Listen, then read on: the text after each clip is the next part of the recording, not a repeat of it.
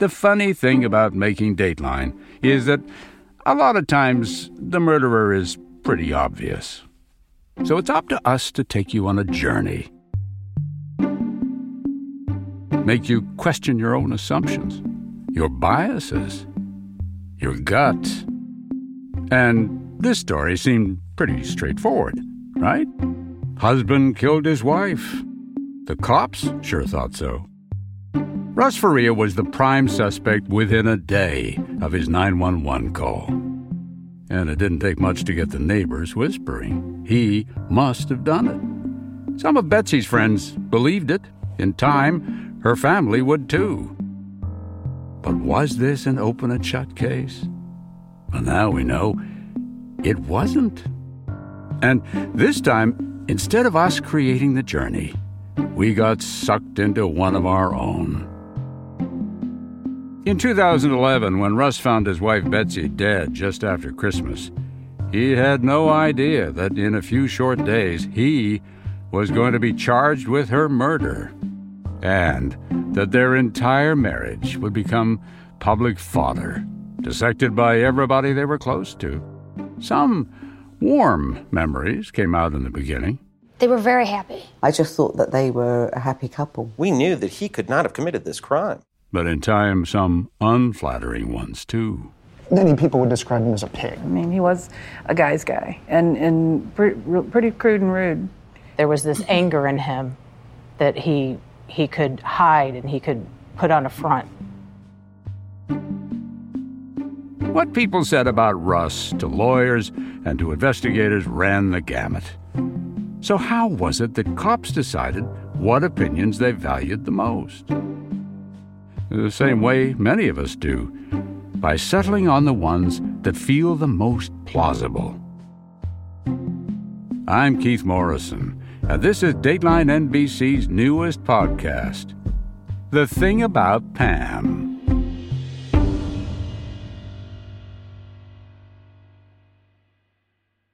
Two years after Betsy's murder, we started looking into Russ's case.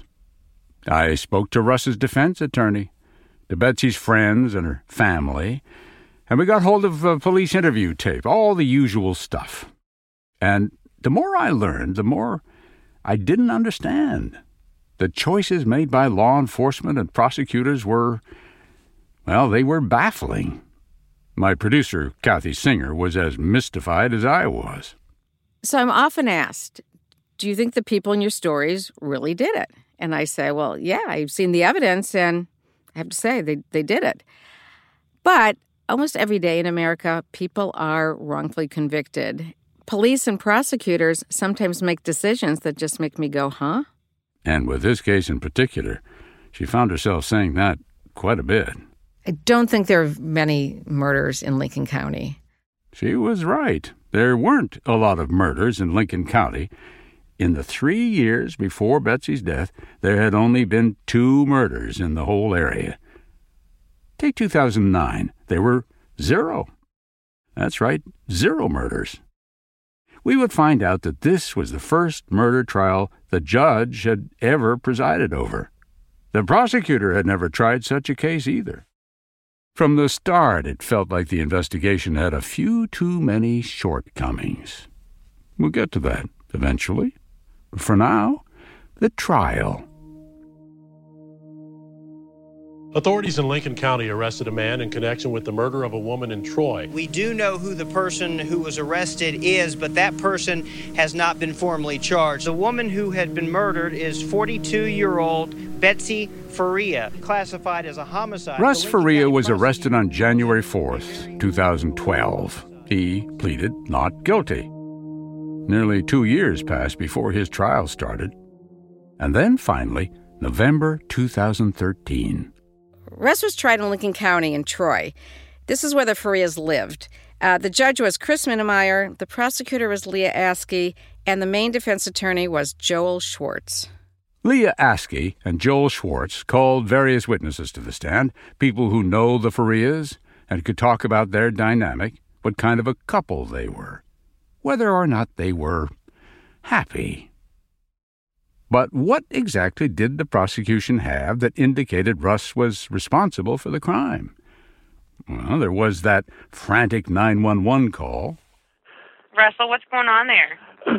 I just got home from a friend's house, and my wife killed herself. She's on the phone. Leah Askey opened the trial with it, argued that the call reeked of false emotion. We're going to get somebody on the way there, okay? Askey told the jury that this man was way over the top. And Betsy's family? Well, when I spoke to her mother, Janet Meyer, she told me That 911 call was goofy. Oh my God, oh my God, oh my God, oh my God. It's like, oh, what did I do? What did I do? You know. And Betsy's sister, Mary Rogers, had this to say. What if he got home and they started fighting and he went into a rage and he killed her, and then you're just beside yourself and you're not thinking and you're doing all of these things and you're calling 911 and... From what I gather, initially, Betsy's family did not think Russ could have killed Betsy.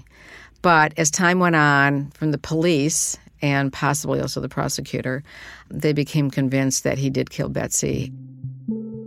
Leah Askey presented a parade of witnesses, one by one, Russ's in-laws and his stepdaughters. They all took the stand, and they pointed the finger. Like that time Mary said she got an alarming phone call from Betsy's daughters, Leah and Mariah. The girls called me crying at work that he was using foul language, and so I went to their house and he was like out of control. I actually called the police, took the girls and got him out of the house. Betsy's mother said she had heard things that made her uneasy about Russ. He was at my house one night, probably December, with Betsy, myself. It was just the three of us, and we were sitting there playing Upwards. We played the Upwards game a lot. He was very good at Upwards. Made me mad. I could never beat him. Anyway, we were playing one night, and I can't think for sure who he was talking about. And going on about he wanted to kick him in his... He got very, very violent in his talking about this. And I remember looking at him and saying, Russ, you're scaring me. Well, I really mean it. That's what I would do. That's the way I feel. I had seen what he says when he gets mad. He told a friend of mine's husband that if he got into a fight with somebody, he would fight to kill. Here's my producer, Kathy, again. They took the stand at his first trial and said bad things about him. It seems like small things became very big deals in the retelling. Then whose turn was it to take the stand?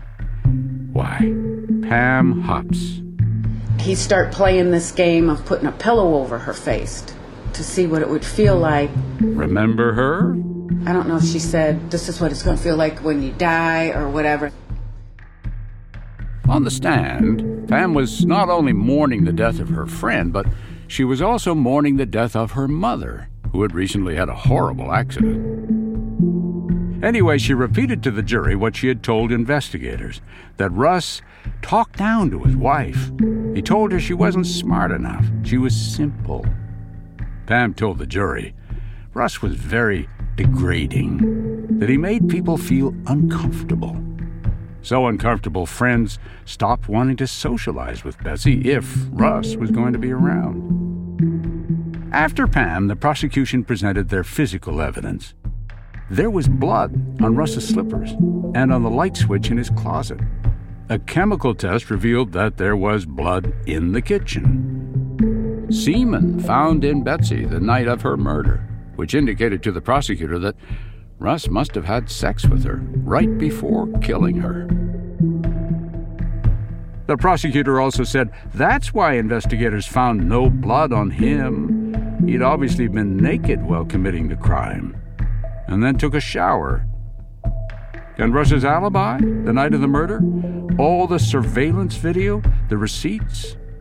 According to the prosecution, they only made him look more suspicious. It was as if he had purposefully covered his tracks.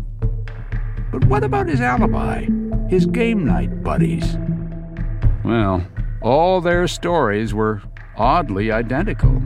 The prosecutor argued they'd been rehearsed. And that, in a nutshell, is the prosecution's argument. But why am I telling you this? Why isn't Leah Askey here explaining her case against Russ Faria? She won't talk to us. I can't tell you why she declined to be interviewed by Dateline. But Joel Schwartz, Russ's lawyer, when I mentioned that to him, he thought the reason was pretty simple. She can't back up any of these accusations. If she could, she'd come talk to you. She proved nothing. If Russell did this, he's not naive enough to think that they're not going to discover the multiple wounds in the back, the 56 stab wounds, the post-mortem cutting of the wrist. Someone who did this is not going to call in and say it's suicide. It makes no sense. Unfortunately, I believe the police had already decided who did this. It's the only explanation, in my eyes, to explain what I consider to be a horribly deficient investigation. He doesn't hold back, does he? When the prosecution was done presenting its case, Joel was off to the races. The blood on the slippers. There is blood found on slippers that belonged to Russ, and it was Betsy's blood. There was very little, if any, blood on the top of the slippers. The only blood found was in splotches on the very bottoms and the side of the slippers, and there was no imprint of a shoe in the blood, nor was there any footprint anywhere on the tile floor leading back to where the slippers were found. Somebody attempted to stage this, dipped it in the blood, and hid those back in the closet.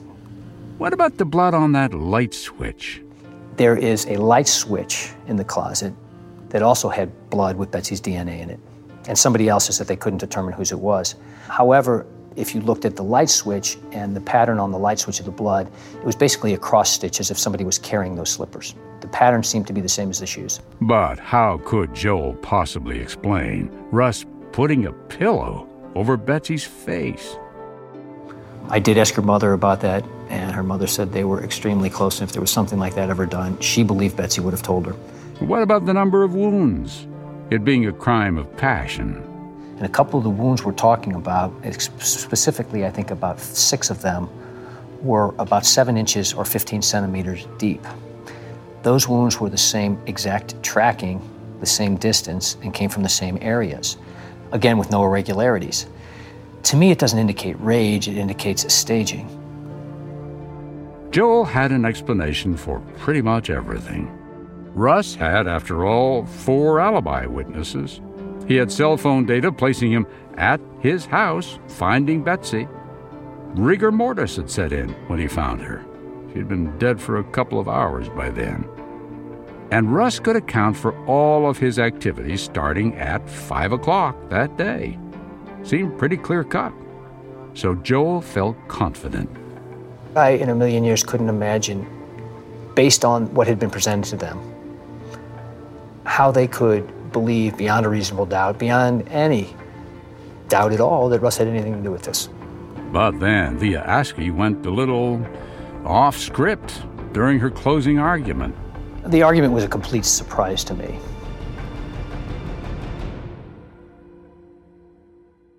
A crime is like a puzzle. Each connection helps reveal the big picture, and it's a thrill to put it all together. When I'm not thinking about true crime, my brain still craves a challenge. That's why I love Best Fiends. So, if you don't know, Best Fiends is a fun and exciting puzzle adventure. It's basically a color-matching puzzle game where you're pitting these little bugs against an army of slugs to advance through the game. I've been playing Best Fiends for a while now, and I absolutely love it. And you don't even need an internet connection to play. No Wi-Fi, no worries.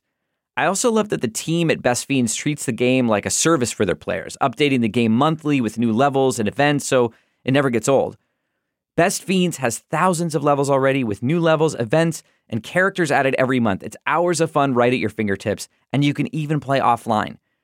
With over 100 million downloads and tons of 5-star reviews, Best Fiends is a must-play. Download Best Fiends free on the Apple App Store or Google Play. That's friends without the R. Best Fiends.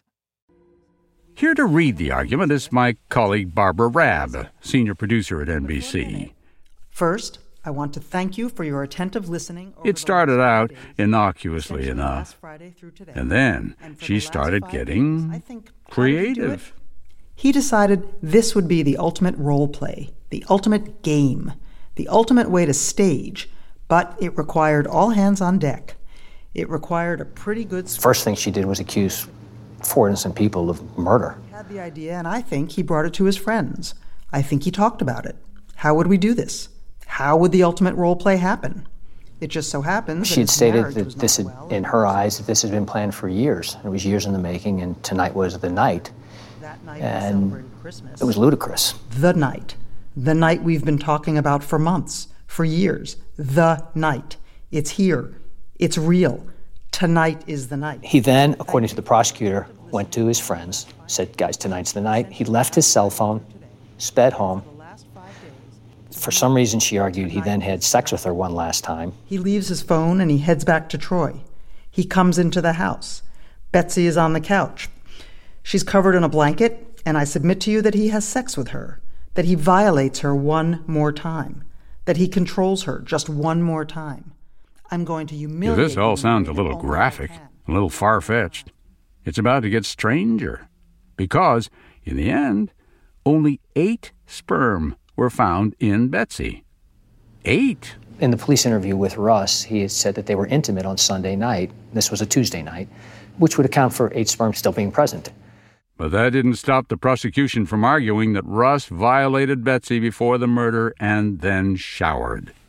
Now, in the initial search, the pipes were searched. There was no evidence that a shower was taken, and there was no blood in any of the pipes. They were actually removed and tested. He goes back, takes a shower, gets any evidence off of him that he has, and then he comes out. He then got out of the shower, and I remember her saying, what do you do when you get out of the shower? You put your slippers on. So he went to clean up with his slippers on, presumably still naked. You can tell that he's moving when he's on that call, and I would submit to you that while he's talking to 911, he realizes the slippers. The killer gets careless. He's thought of everything else. It's perfectly staged, but the slippers. So he took the slippers off, took the slippers back, hid them in his closet, came back in, cleaned up, I guess waited till his friend, who picked up the receipt, returned the cell phone, and immediately upon returning the cell phone, he called the police and reported it as a suicide. The prosecutor spun quite the tale in her closing argument. But remember, closing arguments are not considered evidence in a court of law. Only problem was sometimes it's difficult for a jury to remember that. Without any evidence, Askey accused 4 people of helping murder Betsy. And without any evidence, she hinted that Russ sexually assaulted his wife, had violated her one last time. Joel told me he was infuriated. For her to accuse those 4 people of doing this is not only insensitive, in my mind, it's immoral to do that in the position of authority that she is in. But by now he was used to being frustrated by this strange case. He'd encountered hurdle after hurdle in preparing Russ's defense. And one of the biggest hurdles was some of Joel's best evidence. Couldn't use it. Judge Menemeyer refused to allow it to be presented to the jury. Felt like pulling my hair out and banging my head against the bench. I've never encountered decisions like that. According to Joel, there was an alternate suspect, and she was very close to the case. Perhaps even the key witness. Pam Hopp. The judge would not allow him to ask this person any questions that would indicate she could be involved, like maybe she lied about her whereabouts based on her cell phone tower information, that she had gotten insurance money. Insurance money? The prosecution argued that this was a case about greed, Russ's greed. But how could that be if Pam was the one who received the big payout? In the beginning, Russ and other members of the family were trying to figure out, where the insurance money was to help pay for the funeral. And then they found out that Pam got one of the policies for $150,000. So 4 days before Betsy's murder, the beneficiary in one of her life insurance policies for $150,000 was switched into Pam's name from Russ's name. Yet, Pam escaped scrutiny, somehow. Might be asking, how did nobody know about the switch? Wait till you hear the story. Both women had worked in insurance for years. In fact, they worked together. And yet, they didn't go to a notary or an insurance office to make this change. No. They went to a local library, and they went up to a young woman there who worked the desk and said, "Can you just sign this form?" And she did. And they put it in the mail, and the beneficiary was switched to Pam. But don't worry, Pam had an explanation for that, too. She said that it was Betsy's idea, that Betsy wanted to meet her, and she showed up at the library one day, and Betsy had all the forms filled out. But why Pam? Why would Betsy choose her? She's been on the record saying that Betsy wanted her to have the money so that she could help her daughters out when they needed it. And she was afraid that Russ, in his grief, would just spend too much money, especially on the daughters. Ah, yes, the spendthrift husband. That's how Pam explained it. She said Betsy trusted her to handle the money responsibly. I guess I'm kind of looking at the finances. You talked about the fact that she had some insurance. She'd mentioned insurance to you. Yes. You guys talked about that. She said, "I'm going to make you the beneficiary if you could, when my daughters are older, give them some money."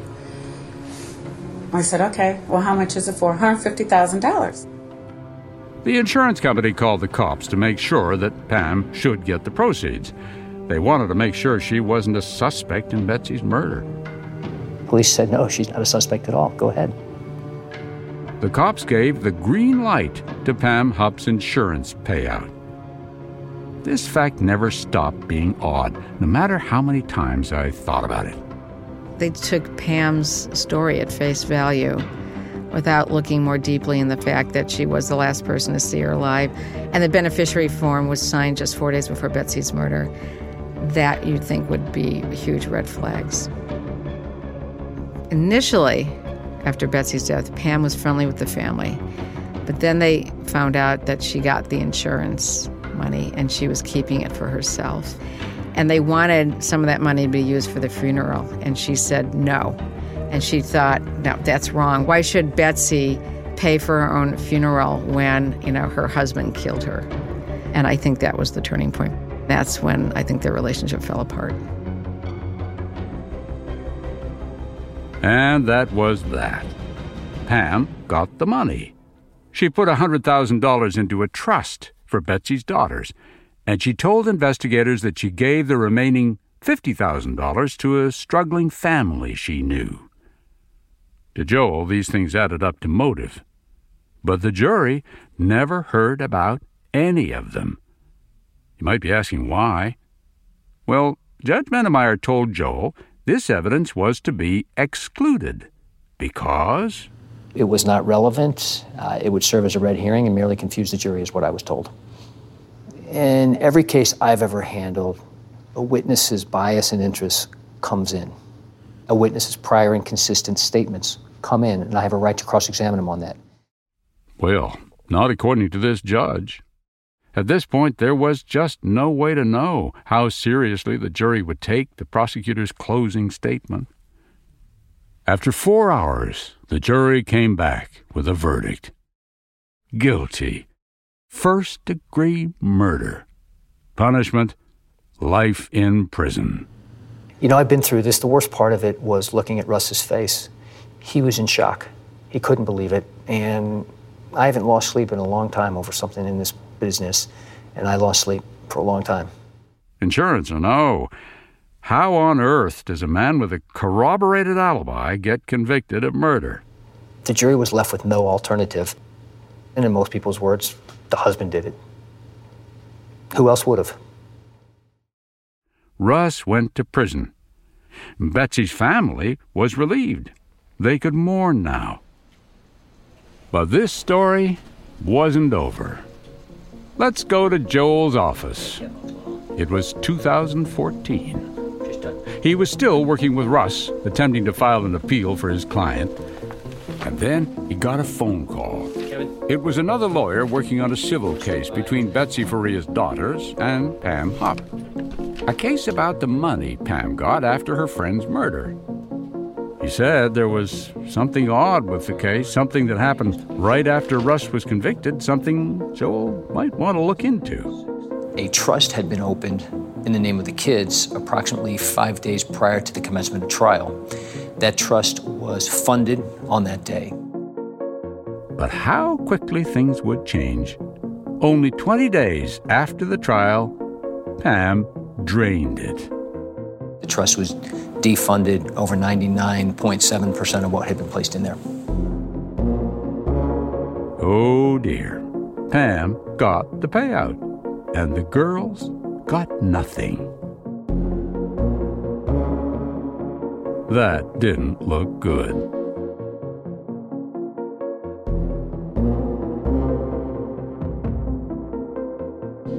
Next time on The Thing About Pam, we'll get to hear the facts the jury never got to hear.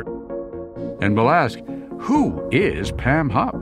And how is she able to avoid suspicion?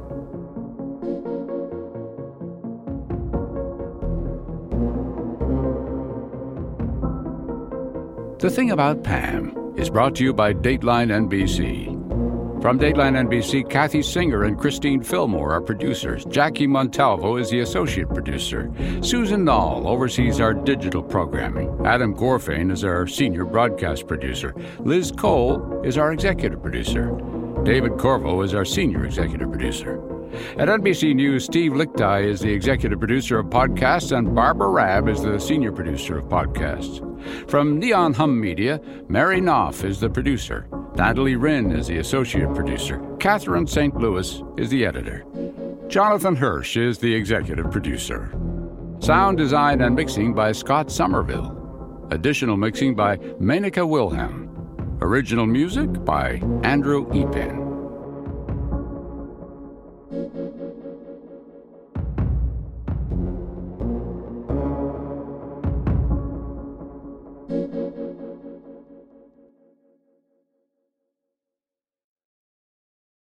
Hey, it's Chris Hayes. This week on my podcast, Why Is This Happening? I'll be talking with neuroscientist Dr. Carl Hart about the insidious ways stories of degeneracy, drugs, and blackness have been interweaved in the American story. There was far more crack in white communities. White people always use crack more than black people, but the face of crack was black people, and it was a way for us to dismiss the problems of that group, because we can say if it's crack, well, that's their own doing. That's this week on Why Is This Happening? Search for Why Is This Happening wherever you're listening right now and subscribe.